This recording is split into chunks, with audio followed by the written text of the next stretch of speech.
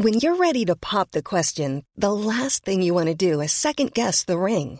At BlueNile.com, you can design a one-of-a-kind ring with the ease and convenience of shopping online. Choose your diamond and setting. When you find the one, you'll get it delivered right to your door. Go to BlueNile.com and use promo code LISTEN to get $50 off your purchase of $500 or more. That's code LISTEN at BlueNile.com for $50 off your purchase.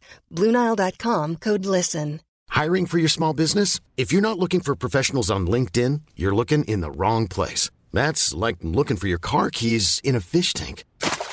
LinkedIn helps you hire professionals you can't find anywhere else, even those who aren't actively searching for a new job but might be open to the perfect role. In a given month, over 70% of LinkedIn users don't even visit other leading job sites. So start looking in the right place. With LinkedIn, you can hire professionals like a professional. Post your free job on linkedin.com/people today.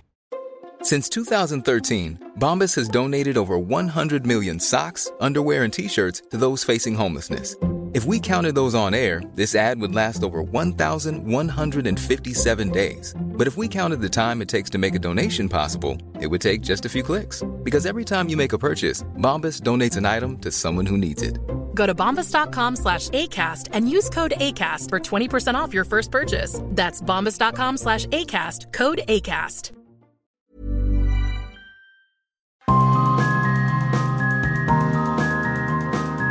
Hello and welcome to Streets Ahead, your podcast dedicated to all things cycling, walking and wheeling in the UK and beyond. I'm Adam Tranter. I'm Ned Bolting. And I'm Laura Laker. Slight hesitation. We haven't done one for a while. We're a bit ring rusty. We're not as professional as we thought we'd be. We're in our high-tech podcast studio, a field next to some wildflowers at the edge of Herne Hill Velodrome. And we're here talking... Well, we were just having a chat, weren't we? We thought we should ask how each of the were, because that's what real humans do. So let me try. How are you, Laura? Wow, that was really natural. Oh, yeah. Don't you really care? Been cycling around a lot. I think that's my usual response. Yeah, I've been in Cornwall. That was very hilly, extremely hilly, but very beautiful. Cornwall's very hilly. Yeah, I had my e-bike. Even the e-bike was struggling at points. I had to get off and push. Yeah. It was very hilly, yeah. Oh, God. Devon is the same. I've got a friend called Simon who's got very wrinkly ears. I don't know why, but he was born that way. He's got it's quite small ears, but they're very, very intricate and they're very wrinkly. And Devon reminds me of Simon's ears. Because Simon always used to say about his own ears, he always used to say, "Oh, I wish they'd just relax." Oh. And I think Devon's the same. Devon and Cornwall just need to chill out a bit because they're really hard, aren't they? Just up and down all the time. Chill place, but very unchilled when it comes to road landscapes. There's some quite fit-looking people down there, though, I noticed. Very quite what? Fit-looking people, like older people who look very fit. Yeah, wiry, mahogany legs, that sort of thing. Just keeping fit out there, yeah. Yeah, outdoorsy. Yeah, not like us pasty Londoners. Yeah, exactly. Yeah. What have you been up to, Ned? Riding my bike. Oh, right. I did my first clipped-in, helmet-wearing, lycra-wearing ride yesterday for about 3 or 4 years. How come? It's just a bunch of people I've been asked to ride with, but they were absolutely lovely people. And it was one of those piloted rides, we have ride captains to tell you where to go and everything. In the Chilterns, which also is a hilly part of the world which doesn't really know how to calm down. I did the Chiltern 100 once, and it was really hilly. Hard, and I got back and I'd done 108 miles. I was not even sure how that was possible, because it was meant to all be the wrinkles. All the wrinkles make it that bit further. And I've just been riding my bike on the track with you, Adam. Yeah. Here at Herne Hill Velodrome. So it's all about the bicycle so far, this podcast, isn't it? It's great to see a man of your souplesse on a track bike, because, of course, that was your métier as a youth. It's worth, I mean, I'm not sure our listeners necessarily know your pedigree on a bike. I don't want you to blow your own trumpet. No. But I don't really know what it is. So you're going to have to tell us. I raced, just as one example, I was never, really good, but I raced here at Herne Hill Good Friday, which is why it's kind of like, I like it here. And I remember my dad used to take me down here, and I raced in the Herne Hill Good Friday and raced against Bradley Wiggins one of the times. That was good fun. I've heard of him. Yeah, Barry Higgins. My dad was super chuffed because in one race I beat Sean Yates, who was racing, but Sean Yates was retired and just doing it for fun. But Sean Yates was a former maillot jaune at the Tour de France, exactly. So I mean, that's no mean achievement. Yeah, so it's a little bit nostalgic, and it is. I should say, I was big as Pace Up, but it is a brilliant place, and the fact that we nearly lost this, and the same thought crossed my mind actually, just because I haven't been down here for a while, but just turning into the iconic driveway there with its its brick entranceway and all that sort of thing, and I just thought exactly that. I thought we nearly lost this. And it was, the people who fought to keep this place alive. And look at it. It's a beautiful summer's day, and as is absolutely appropriate, there's a local school who are on the track now. Oh, wonderful. And that's what needs to happen more and more, because it's great. It's a great resource. Yeah, absolutely. Well, I've been doing a bit of bike riding as well. Just while I went around the track, that was nice. We did an English pursuit, didn't we? We're head to head, 2 teams. That was a bit of fun. They're worried about what they call the corporate crashes here, where they invite companies down for away days, and people go over the finish line and then sit up and stop pedalling because they think they've finished. You can't stop pedaling on a track bike, but we managed to keep pedaling, which was the main thing. And I was thinking about how I would get here. A lot of my colleagues got the train, which I thought was quite odd, because our office is at Fusion Media, which is my company, and we were doing an away day for this. This is why we're here. They all got the train. I thought that's a bit weird, and I just rode down here, and I thought it was brilliant. Not that far, is it? It's about 5 it's miles. not far. I mean, I went on the main road. I guess this might be quite illustrative for the purposes of our topic today. Very apt. Almost like it's planned or scripted or something. Yeah, because there's no kind of obvious way from... I sort of came via sort of the London Bridge area. But you came from East London. I got the train to Liverpool Street and then I cycled down. Right. Yeah, I went along the Walworth Road, which is a busy road. There was a bus broken down, so I was stuck in all the traffic. That was the only place I ever got ticked off by the police. Oh, really? Yeah, I'll confess. It was some time ago, 7 years ago, but I rolled through a red light. Yeah, in my defence, there is no defence. I was guilty. It's outside the statute of limitations now, so you can talk about it. Well, I paid my fine. Like certain cabinet ministers, I paid my fine and we moved. I drew a line, but it was quite funny. It wasn't funny. Yeah, it was funny. The copper who stopped me happened to be a massive Tour de France fan, and went, "Well, this is awkward, Mr. Bolting, but I'm going to have to give you a £10 statutory fine." That happened on the Walworth Road. Gosh, £10. It was quite a long time ago. I think it was either... No, it might be more than that, actually. It might have been 30 quid. You could either pay the £30 or be subjected to a 30-minute road safety instructive video down at the police station or something like that. Yeah. Half an hour of Watch the Pigeon. Pigeon. I paid the 30 quid. Yeah. Catch the Pigeon. But I do stop at red lights. Yeah. Anyway, so it was a main road route. Wasn't particularly nice. It was okay, but did feel quite hairy at times. Yeah. Just right in the middle of the road, right in the middle of the lane, I should say. Claiming my space on the road, being very assertive. But here's the thing, Laura, Walworth Road is much more my part of London than yours, obviously. I know that area probably a bit better than you, and so because I know Walworth Road, I tend to know the parallel roads that are quieter. Yeah. And I can pick my way round, just off the arterial road. And you avoid it as a sensible person would. And avoid it, to a certain extent, does require 20 years of living in a city to really have that kind of mental map that it just builds up over time. And you can't expect people who are kind of like new to the area to know how to go about it, and that's the problem, isn't it? Yeah. Even the routing apps were taking me down, like Citymapper was sending me down Walworth. Yeah, Google Maps does that. It's Google awful. Maps it's like, was hey, even worse. Yeah. You look like you're cycling. Here, head down the Walworth Road. Yeah. Yeah, they're not Right, very old Kent intuitive, are they? Road. Or kind of, they don't learn particularly, I don't think. Yeah, not responsive, really. So if you hadn't guessed, we're talking about routing. That's the headline. Specifically quiet routes. Quiet routes, because we've had this sort of chat a little bit. We've never gone into full detail on it, but, we talked about quiet ways, and they were sort of an original London staple. Some of them were okay and some of them were not so okay, and some of them weren't that quiet. They were a thing. And then when I was riding down, there's all these kind of mishmashes of, in Peckham there was the spine route, and that was just like a thing that I was somehow supposed to know what that means, and then even like C22, like what does that mean? So I had sort of no idea where I was going, and I probably wouldn't have bothered unless I had planned a route, and I hadn't planned a route, but I've got this little Beeline GPS sort of widget on my handlebars, which I recorded as I was going and using it, and I'll play that a little bit later. But that showed me all the good places to ride off the busy roads, and I came all the way from London Bridge to Herne Hill without touching a main road, not a single one, and I didn't feel like I was vulnerable. There were rubbish paths or anything like that. It was a proper solid route, a good, 8 kilometres or something like that. So who's plotted this route in the gizmo? Well, I think they use part of the Google Maps sort of style of stuff, but as we know, Google Maps is pretty rubbish. So then I believe they apply their own algorithms on top, and then also they use user feedback as well. So there's a little button on it where you can sort of press a smiley face if the road's brilliant, and if you feel like you're about to die, then you press the red one, which means not good route, and basically that amalgamated starts to influence the way that they start to direct cyclists. And it sort of got me thinking, so I talked to a lot of people who I think are like on the cusp of cycling for transport. They've made their mind in their heads that it's like a good idea, like they don't need persuading much further. But then they sort of, the way that you would go in a car is not always the way that you'd go on a bike, and there's always little cut-throughs, and that's the beauty of it. But there's no real coherent way to bring them together. It's something that new cyclists ask me, actually. Is there a good kind of app that gives you routes? And quite often I don't really know. I say maybe City But Mapper. there isn't really. No, I think they might use OpenStreetMap, Beeline. I've got a feeling they might, because I think that's a bit better for cycling. It's kind of an open source thing, and I think they kind of do routes based on, I don't know, what's there in terms of infrastructure and other things. I'm not really sure. Well, OpenStreetMap is much more readily updated with cycling infrastructure, so that's good because it directs you in the right place at the right time. And a lot of the stuff's going in very quickly, isn't it? So getting it updated, is important.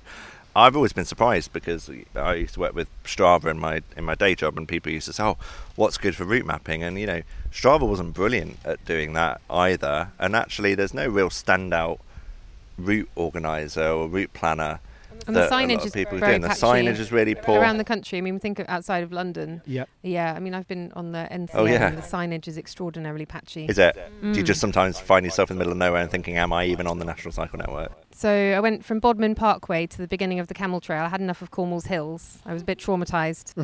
Thought I'll go somewhere nice and flat. And so I took the train to Bodmin Parkway, and then I cycled 5 kilometres there to the start of the Camel Trail. I had to stop, look at the map, or I went the wrong way 19 times in that. Oh my gosh. I counted back after I'd done it. Signs were missing. Yeah. Generally. Yeah, it's really interesting because that's one of the most or facing popular. the wrong way, pointing the wrong way, or just angled slightly wrong, or maybe covered with foliage, or they're just really small. Yeah. Or ambiguous. Ambiguous, exactly. Yeah, we're not very good at cycle signage. They've actually had to on the National Cycle Network. They, I think, Sushans use square poles now. Because when they were using round poles, people were just moving them, twisting them around. Yeah, that happened. That was one of the problems of the in Bodmin. Sent me up a nice hill. Luckily, I was on the e-bike, so it didn't really matter. And then I was like, "Oh, I've seen this car park before." And then, sure enough, I had. Back in the same place. What a bunch of jokers. They did fix it, actually, after I let them know. But that is a bit of a perennial bugbear. I keep raising it on this podcast, don't I? I think. But someone will listen. Right. All you need is a square post, don't you? It's kind of it's not really that difficult. What's your experience on the old quiet routes, Ned? I was thinking about apps, and I do remember I'm not a big techno file. I don't like to have to depend on an app unless I can, avoid it. But I remember a few years ago, have a little dabble with an app called Komoot or Komoot. Oh, yeah. I use that one. Do you? Yeah. And it kind of worked. Yeah. Not because I didn't think it was great. I just stopped using it, and I've kind of fallen. It's no longer on my phone, and I've kind of forgotten about it. But I seem to remember that was all right. Pretty good, actually. Yeah. And it. Yeah. What does it do? It kind of. I was using it in a part of the countryside. When I was doing my theatre tour, sometimes I'd have 2 consecutive dates within about 45 miles of each other. I think Leamington Spa was one. I rode from Northampton to Leamington Spa. And you rang me one day and said, I'm sort of in Dorridge somewhere. Yeah. And so parts of the country I don't know at all. That's right. Thinking back, that's exactly when I was using it to guide me on quiet roads between provincial English towns that I don't know anything about, and I think it did kind of work, actually. Whether it would get you through the maze of London, I don't know. But I like the sound of your responsive app there, your Gizmo. So it sounds very simple, doesn't it? The idea of just smiley face or an angry face. Yeah, and all it's got is like an arrow and quite effective, actually. Yeah, it's quite the arrow therapeutic. kind of turns, doesn't it? The old one, the arrow turns in direction, almost like a compass. Beeline Velo 2 shows a kind of layout like a layout with the junctions, so you know sort of exactly where to turn, and that's actually then you get those weirdnesses where, because you're on a bike, you can go down that little cut through snickety thing there. But that's really hard to sort of map, isn't it? And like an arrow pointing there, and you're kind of not sure. I didn't find the arrow very helpful. The map thing sounds a lot better because I did use the arrow thing once or twice, and I ended up going the wrong way. I looked at my route afterwards because I recorded it. I did go 3 sides of the square at one point, but I think the kind of junction thing sounds a lot better. It was a real big improvement. I was just able to get on with riding. There was one bit where, it's kind of legacy infrastructure where there was a kind of block of flats, and then there's a side cut through with a shared usage sign, and then an alleyway ultimately. And I'm sort of I was like, where but I worked out and it was okay. And I was worried about going through parks because I chose the quiet route, and sometimes that takes you through parks and stuff like that. But actually, it was in areas where they thought about cycling in the park, so it was wide, it was it was sort of through, and then I sort of ended up in Peckham. So it was all right. I wasn't putting you on a collision course with pedestrians. No, not at all. And then I was I sort of ended up in Peckham, which was good, and had to cross the road there, and went this crazy cycle lane. I know exactly the one. So you mean. bad. It's a tiny strip of pavement. It's like paving stones. And you've got buses coming in the opposite direction. And pedestrians sort inside. of thing, and pedestrians. It's about 150 metres long in Peckham town centre. Yes, I know exactly. I know exactly. It is Rye Lane. anyone in Rye Lane, exactly. We all know. It's the craziest bit of cycle path in all of terrifying. London. It's insane. And I think loads of buses have driven over it, so it's all higgledy-piggledy. The bricks it's are all cracked, kind of, and it's kind of like. Rye Lane was brilliant during COVID. They've opened it up. Yeah. It was shut completely to traffic. Its entirety. Most of for a year and a half or something is great. So my hypothesis is that we need to a couple of things. We need to do better for people on quiet routes, because we can't afford, with my commissioner hat on, you can't build enough routes for everybody to use. Well, you must know a little bit about this now, Adam, having done your job for a while. How expensive is durable paint? I mean, coloured tarmac, basically. Something that will last. Yeah. I always think Quiet Way 1 would be so identifiable if it was just bright purple all the way from start to finish, Okay. Like, it solves all your problems. It's just a strip a metre and a half wide, and it's purple tarmac, and it just goes the entire route, and how can you go wrong? So basically it's almost like a route finding way, because the paint wouldn't provide, it's not like infrastructure where they paint a crappy cycle lane. You're on about like knowing where to go. Coloured tarmac, that's something that'll last. But then that becomes, it doesn't need to be segregated, but at least it's navigable. It's more expensive than tarmac. There's a cycle street in Cardiff now, and they've used the red asphalts to kind of delineate cycle lanes, but also leave such a narrow, and they put a rumble strip in the middle, so it's uncomfortable to drive down, basically. Oh, okay. So probably not that nice for... Oh, no, because you use the lanes on either side. See, yeah. That works really well, and the colours make an actual difference to people's perception. It's like, oh, wow, this is a different sort of type of street now, so not only does it... We need collectively to settle on a colour, don't we? This is the thing. Because there's blue in southwest London, isn't there? We have blue in Birmingham, but in some Manchester red. they're using red, like the Dutch style, so green sometimes. I wonder what it's like for people with visual impairments. If you're colourblind, say, and you can't see certain colours, that will just be invisible to you, right? Or, I don't know. Or once my son's colourblind. That's a very good point. And the paint wears off. That's the thing about the... Yeah. Well, that's why I'm saying you need to do it durable. expensively. It needs to be something. I don't know, maybe just signs. Maybe just like good signage. Yeah, when I went to... I guess our signs are quite little for cycling, aren't they? Yes. I don't know. Yeah. Yes, I can't remember what it... Well, imagine if... why are they so small? Why are they so small? Because you only know they're there if you're looking for them. Because cyclist eyes are so much better or something. But then it means if you're driving on those quiet routes, so you're not really aware of the fact that it is a cycling route as well. And that's so a really as a good driver, point. you're not why actually are they aware of people. Yeah, you're going to encounter more cyclists than usual on this route. Yeah, because in the countryside, they're really hidden in the hedges. Literally, you might never notice them driving along because you're going faster. They're so small. Yeah. But I just think, make them bigger, have some sort of consistent signage. And with like how many miles it is to a certain town, like you would have for a road. Sometimes you just get an arrow with a number on it. Yeah. It's like, we've started talking about, and lots of places have done this way before us, but our new cycle routing signs in the West Midlands will all be minutes it takes rather than like 1.3 miles, because no one really knows what that actually means. People who might not be cycling to think, oh, okay, I could do that in that journey, and I think that's quite tempting, isn't it, for new people? Yeah, I can do that in 10 minutes. Too. Yeah, exactly. So, seems a nice idea. But on the cost thing, I think one of the fundamental issues with cost is that there's a lot of big obsessions with the arterial routes, the real, the stuff that costs about $1.5 million per kilometre to build, the real high quality protected cycle infrastructure, and that's sort of fine for the arterial routes. But if you take a community about where we are now, there's not that many roads that require that treatment, but there's this whole network of back streets that could be really quite and they've started to. You can see there's a bus gate at the end of this road. There's a low traffic neighbourhood in Dulwich which looks brilliant. I cycled through, and opening up that network. But still, even with the not to criticise the low traffic neighbourhood, but the low traffic neighbourhood's there, but there's no additional sort of directions or signs or they've done the bit of reducing the traffic but not the bit of actually helping people know where to go, which I think's a bit of a miss. Yeah. I would agree. Yeah, I would as well. You can do a lot with the bollard. I mean, I remember I was in a talk recently. I think they were talking about the Torbay area. There's like... You can do a lot with a bollard. You can do a lot with a bollard. Your next book needs to be called You Can Do a Lot with a Bollard. Yeah, maybe I'm going to have Laker. a chapter in the book called that, actually. Yeah. Go on, what can you do with a You could bollard? do all sorts of things. Anything you can think of, you could do it with the bollard. No, I don't believe anything you can think of. Can you go to space in a bollard? No, I don't think I mean, you a spaceship looks a bit like a big can. bollard. True. No, that's fair enough, yeah. You could have bollards that look like spaceships for the kids. Yeah, that's true. That's true, you could.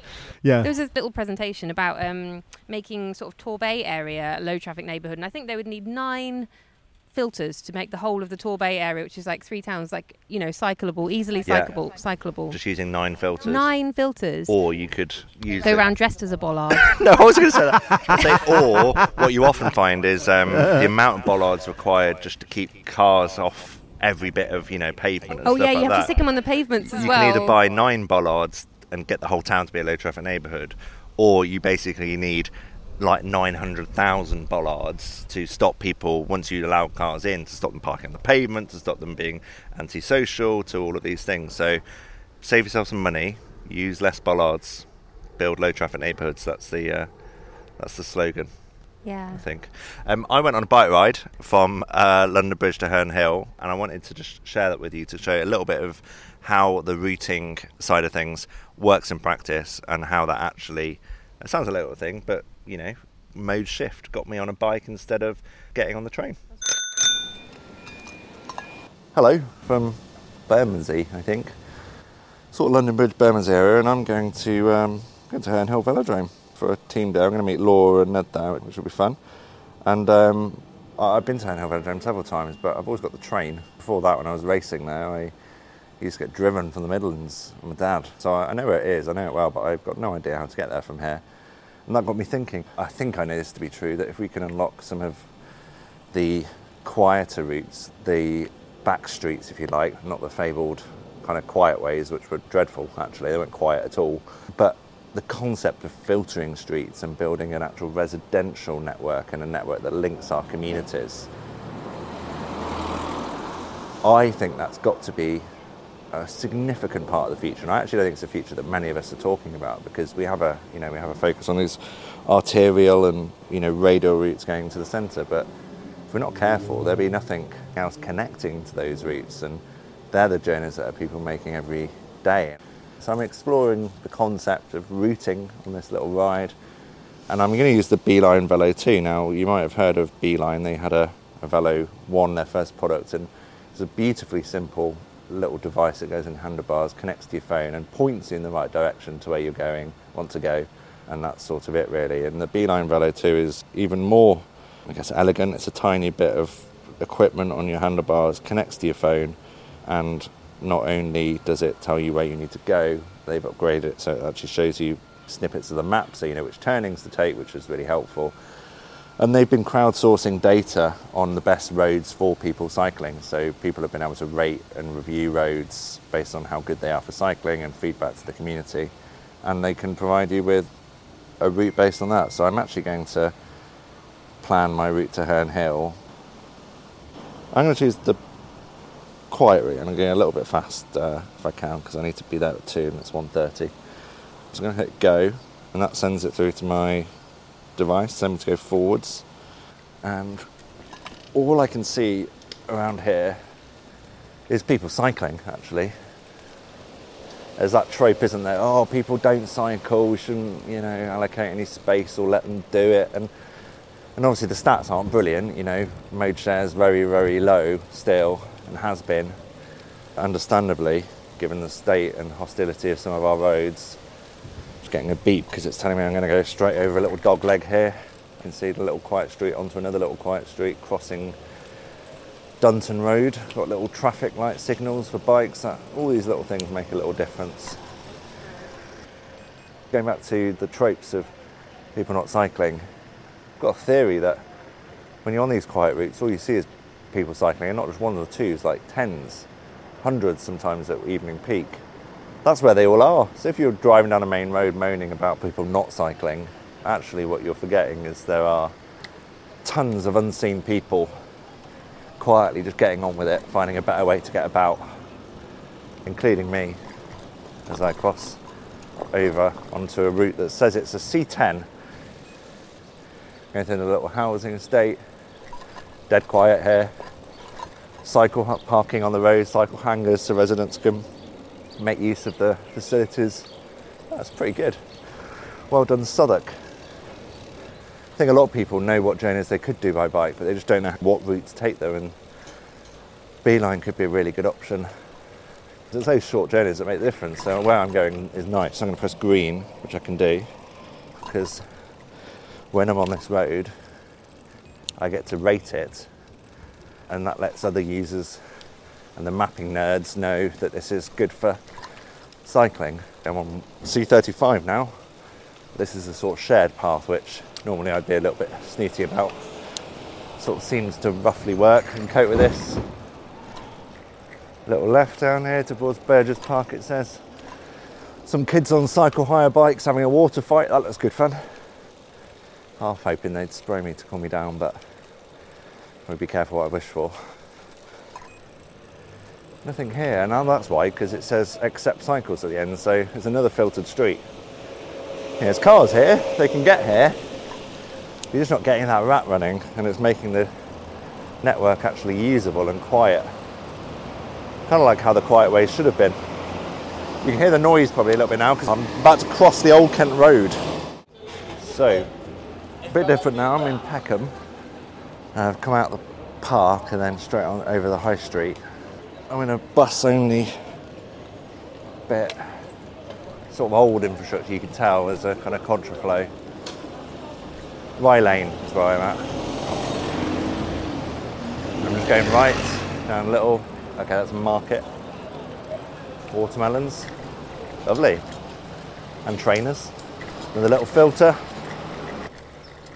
Back onto the quiet streets. Little beep because I am turning left. This lady just on a bike has just stopped chatting to a friend who's pushing a pusher on the pavement. That doesn't happen on the main roads, does it? Which is nice. It says on the road here, next to the little cycle sign, Spine, whatever that means. Is it Spine route? Not sure. It's a bit, I don't know, it's old school this, there's no priority, it's give way and not massively clear, and they've got some traffic calming up here, old-fashioned traffic calming. Don't get me wrong, this is fine, but it's not quite as good as the newer stuff. I think I'm going to go past Dog Kennel Hill. It's all changed since I was last here. My friend used to live around here. Doesn't still live around here, actually. It's going to sound like I made this up, but I didn't. Talked to her yesterday. Katie, if you're listening, said she's got a car and he uses it locally now. And I said, they were doing loads of stuff around where you live. Just cycle for short journeys. She said, I know. But my partner, he insists on driving to Lordship Lane to work and then moans about the traffic. And we've got to stop that if we can. Well, we can. We know we can. She was worried about how she'd carry her kids, and that's fine. Didn't know about cargo bikes. Didn't know about little bike seats you could put on.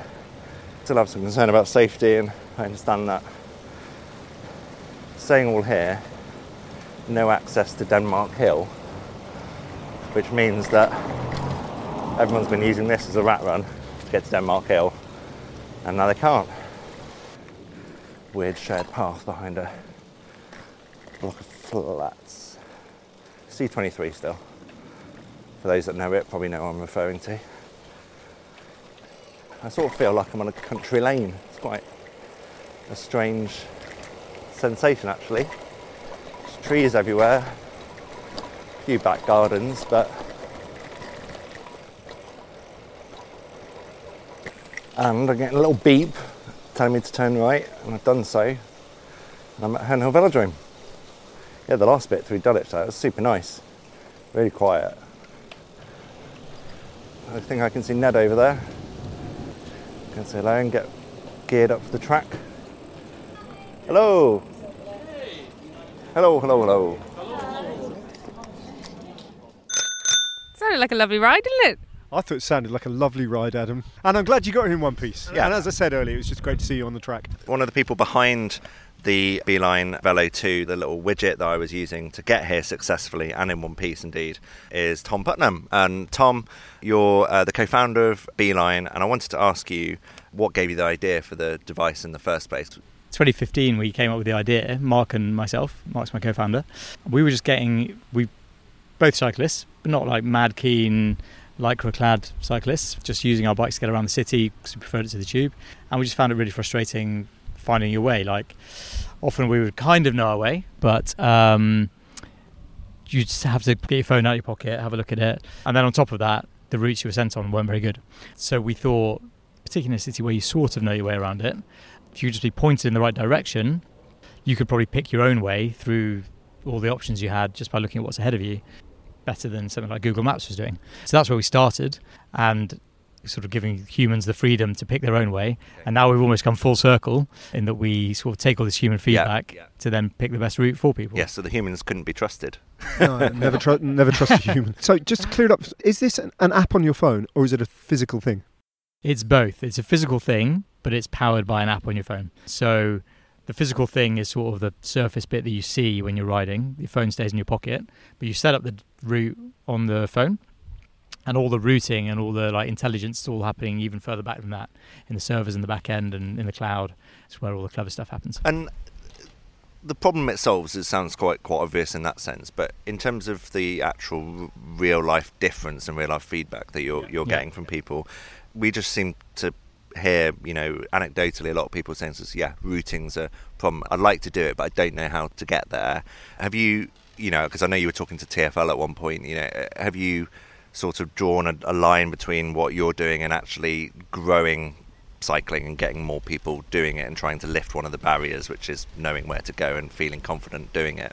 Yeah, 100%. And we, obviously we are a business and we have to make money doing this, but when we come to the end of whatever our journey is and we look back, where we will think it's been a success if we've got more people riding. So unblocking the barriers to that is super important to us, especially as nowadays cycling is, yes, it's still super keen people who see themselves as cyclists and enthusiasts, but more and more people are just, especially after the lockdowns and whatnot, more and more people are just getting around by bike, and I just need that little nudge, the little bit of confidence to do that. So if we can make it a little bit easier, help people have that confidence to do it, then yeah. And your mapping kind of works in London, few European cities, and you've got kind of really good data for a few sort of big cities, and then you're expanding elsewhere, aren't you? The routing, well, our product works anywhere in the world because where we don't have our own routing, we fall back to using Mapbox as a third party. But all across the UK, all across Germany, Belgium, Netherlands, Luxembourg, and then loads of cities across Europe, definitely. But it's all fed off the feedback data that people give as they ride. So the thumbs up, thumbs down on roads that people can give as they ride. That is for sure strongest in London and then some other UK cities, some German cities. But the way our system works is it kind of learns from what it knows in one place and applies that somewhere else. So we don't have to have loads of feedback on every single street. If we've got lots of feedback on one street in London and none on another, it will apply that learning to the other. And similarly, if we've got feedback in London but not in Manchester or not in Berlin or not in Copenhagen, it still applies that. It will get better as we get data in Berlin, Copenhagen, Manchester, but it does have intelligence from day one. If that makes sense. Based on kind of characteristics of the street or whatever. Yeah. I noticed when you were just talking about the different types of people cycling and it diversifying, which obviously we've talked a lot about on this podcast, especially since COVID. But the thing that I really noted and pointed out in the ride is really that when you're exposed to a certain type of road, whether you're on a bus or whether you're on a bike or in a car, you tend to build up a picture of what a person cycling is. And it actually ties into the sort of tropes that you hear about, it's only for, white middle class people in Lycra and the latte drinkers and all the stuff that you sometimes hear on Twitter.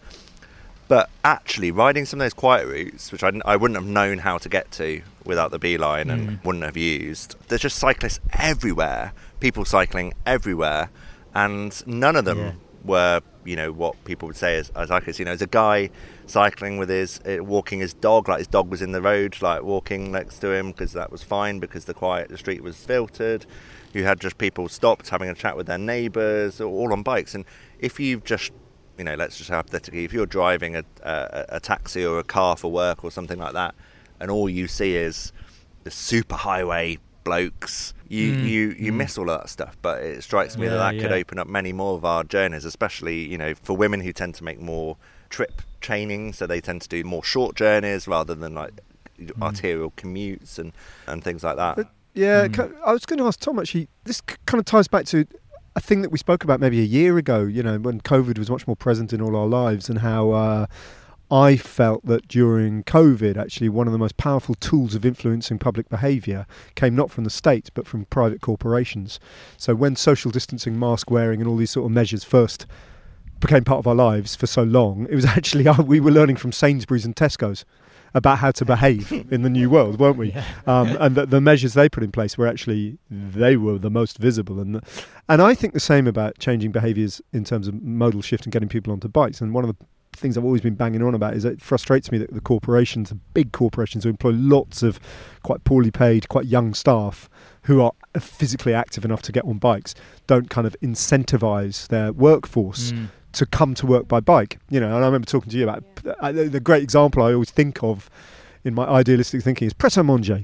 Why don't they make a big deal about giving all their staff a bike and they can livery it all up so we all know that Pret a Manger are doing the right thing? So with your product, strikes me, and again it comes back to the diversity, the sudden difference in the people we see cycling in London, and I can only really speak of London, is driven to a great deal by Just Eat and Deliveroo and all those guys. Yeah, I was going to say, and girls who are suddenly there when a couple of years ago they weren't. Now, have you spoken to those corporations about kind of like incorporating your kit as part of the equipment they supply their staff with? Yeah, we'd love to. And I think just so we have spoken to some of those guys, and going back to the point about like what we want to do is help people to get on bikes. If we could tap into Deliveroo, Just Eat, whatever, we would be able to access many more people and help a lot more rides. Because, I ride around London and I swear like 80% of the people I see on bikes throughout the day are delivering something rather than like somebody in Lycra going to work. It's just, you're dealing with big corporations with all sorts of priorities. There's definitely to be honest, I don't know where this is now. It's particularly when it was all gig workers, very difficult like actually giving people bits of hardware because, just complexities like people have to buy their own equipment and all that sort of stuff. Fast turnover as well. The amount of but we're really keen to do things where we can just integrate our software. So delivery riders are riding around with a Deliveroo app, and then they're like switching into Google Maps. If we could just integrate our navigation into there, so the delivery rider says, "I've got to drop off a chicken curry here," and it just then guides them without them to switch into something else. Yeah, and it keeps them on a safe route. Would be good because I think both those companies have a responsibility to keep their riders safe, but also it's competitive. Like those riders can be riding for Deliveroo or Just Eat or Uber Eats or whatever. Like for them to make sure those guys feel comfortable and safe and looked after is really important. Yeah. I can, if anyone from Deliveroo or Just Eat or Uber Eats is listening, I can speak from. Not many people know this because I didn't mention it, but during lockdown I signed up as a Deliveroo rider and an Uber Eats rider actually in my local area, and it was the kind of time where I did quite a lot of deliveries at the local hospital and things like that, and it was I was bored and I wanted to ride my bike, and I did that, but there was so many times where I enjoyed it, but so many times I was just like, oh, sod this, because it would take you to Google Maps, you'd have it on there, you'd have your chicken curry or whatever in the bag, and then it takes you up like what it classes as a cycle route. And I had this big heavy turn electric cargo bike, and it took me up a thing with steps basically, like foot high steps all the way up, because it's a cycle path.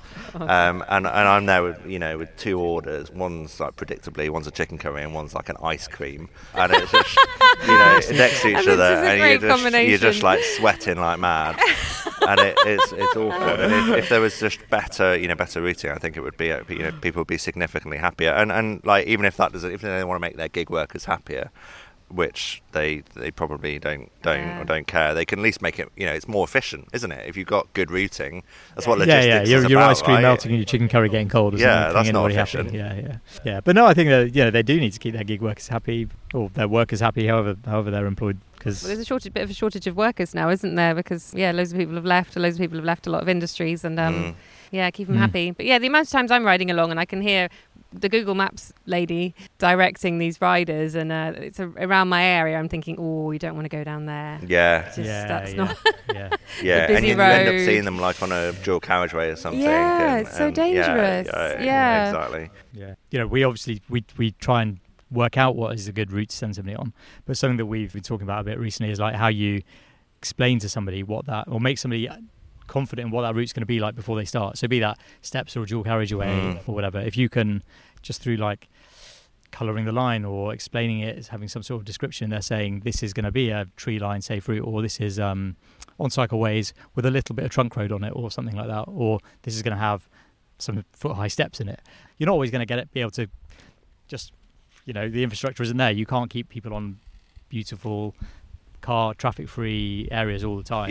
But if you can say to somebody like, this is what you're in for, that probably goes along. And Chris Boardman says this quite a bit, and for a lot of people who are thinking about giving it a go, yes, the infrastructure is going to take time, but there are still, I know we've had loads more traffic on these streets, but there are still in your neighbourhood some quiet streets that that you can, you shouldn't have to build a sort of life hack just to sort of ride a bike, but you can, and I think that's super important for people to remember. Just finally, Tom, your app, your algorithm as well that goes into it, what are the attributes that prioritise a quiet route? What are you looking for a good, quiet, safe route that is, is prioritised, I guess, on the app?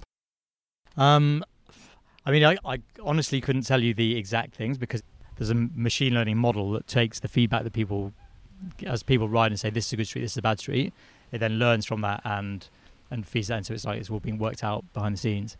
But obviously dedicated cycle infrastructure, great. Cycle lanes, like cycle superhighways where there's a bus parked in it, not so good. No. So there's definitely flavours of cycle infrastructure. Just like the class of roads, like something being a quiet residential street, one lane, like lit with pavements down the side of it, all those things kind of, and filtered as well with the you're seeing where we are now, went through quite a lot of bus gates and low traffic neighbourhoods. If it's somewhere where it's like pedestrians and bikes, that's perfect. There's a real grey area, isn't there, about cut throughs? When is a cut through? When is it cyclable? Are there barriers at either end of this little kind of path between two streets? You can't get through on your bike, and or on different types of bike. I was just talking to somebody about different types of bike. The road surface as well would be is a problem for any bikes, but sometimes you've got the little moped gates, exactly, which are actually perfectly fine if you're on a normal bike. If you're on a cargo bike or a mobility scooter or something like that, you go down there, you can't get through. Road surface as well, so sometimes it'll be a bike path, but all of a sudden you're on really quite chunky gravel, and if you're on a skinny little road bike, you're in trouble. That's where you really rely, I would imagine, on your users to inform the algorithm. We do, and it's something that we would like to. So at the moment we provide a sort of fast route, a quiet route, and a balanced route, which is somewhere in between, but it's not specific to road biking or gravel biking or cargo bikes. Something we would like to do in future is do that kind of specialization for that, because it is difficult. Even taking the feedback that we have, the thumbs up, thumbs down, or this is good, this is bad, it very much depends on what you are, on who you are, right? So some people know exactly which part of it. This is what makes cycle routing difficult. For car routing, unless you're you're driving a sports car in the mountains or something, everyone just wants to get from A to B as quickly as possible. You don't really care what else goes into that. And everyone's got the same criteria. Whereas cycling, if you're on a Brompton or you're on a gravel bike, you have very different criteria. If you're riding to work, you probably want to avoid every hill you can. If you're out trying to get fit, you're probably looking for hills. Like the criteria varies by individual, by type of bike they're riding, by what they're doing with that bike ride. To get it perfect for everybody, we will need to have criteria where you can say, I'm doing this, I'm doing that, and that's actually where, going back to the thing about telling people what the experience will be like, saying this ride will involve this is really important to us. It's not just about it's going to take you 20 minutes as it would be in a car. It's about telling you what you're going to feel, have on that ride. Even by time of day, like some roads might be really busy at school run time, and that might not matter if you're in a car, but then if you're on a bike, you really don't want to be with all those. Or if you want to be down an alleyway with no lighting. It's a cut through, but it's also disastrous. Like a canal towpath. Lovely in the day. Probably terrifying in the middle of the night. Totally. The other thing about the road thing, with just getting from A to B as quickly as possible, it strikes me that our roads are of a standard and a standard quality and width and good quality, which is not the same for some cycle routes. I think that someone did a graphic of what it would look like if a car driver had to stop and press a button to cross the road, or to be trying to get through these big barriers to try, you just wouldn't stand for it. But somehow we're fair game. I can't remember, it's somewhere around Aldgate. I remember there's one where like the bike path just ends in the middle of the road, and it's just one-way oncoming traffic towards you. Brilliant. Thumbs down for that one. Sad face. Well, exactly. Yeah. Hopefully, I should probably go and have a look at the data to see if that was reflected. Well, thanks a lot, Tom. It's been really, really interesting. Thanks very much. Thanks for letting me have a go on the D-Line Velo 2. I enjoyed it, and I will use it to get back to Euston later, which I've got no idea how to get there, so that's quite helpful. Follow the arrow. Follow the arrows. Cool. So that was interesting. That was routing. Very interesting. That whole thing about that Tom says about the unanimity of the motivation of drivers versus the variety of reasons to be people. It's really it's a very straightforward point, but it's really significant, isn't it? Yeah, totally makes sense why there aren't decent routing apps. And why the whole bloody cyclists clumping us all together in one lump is so frustrating. Isn't it? The cars. Yeah. And partly the kind of infrastructure and routes that we've got. Yeah, that's kind of all we get. So that's all you get. There we go. Well, you've been listening to Streets Ahead. Our editor, as always now, is Claire Mansell, doing a brilliant job, so thank you. Let us know what you think at Pod Streets Ahead on Twitter, and you can rate us and review us. That really, really helps us more than you would think. And share the podcast with anyone you think might enjoy it. Anyone interested in bollards or bollards going to space or quiet routes. Quality bollard chat today. And you can find out our merchandise, which says it's amazing what you can do with a bollard. Is available. It's not available. It's never going to be available. But the War on Cars does it, so does. maybe we should. It does. I've got a War on Cars hoodie. Oh, yeah. You got all the merch, didn't you? Yeah, they're doing rain capes now, so we need to up our merch game. Yeah. Well, thank you, and until next time. Yeah. Bye. All right. Bye.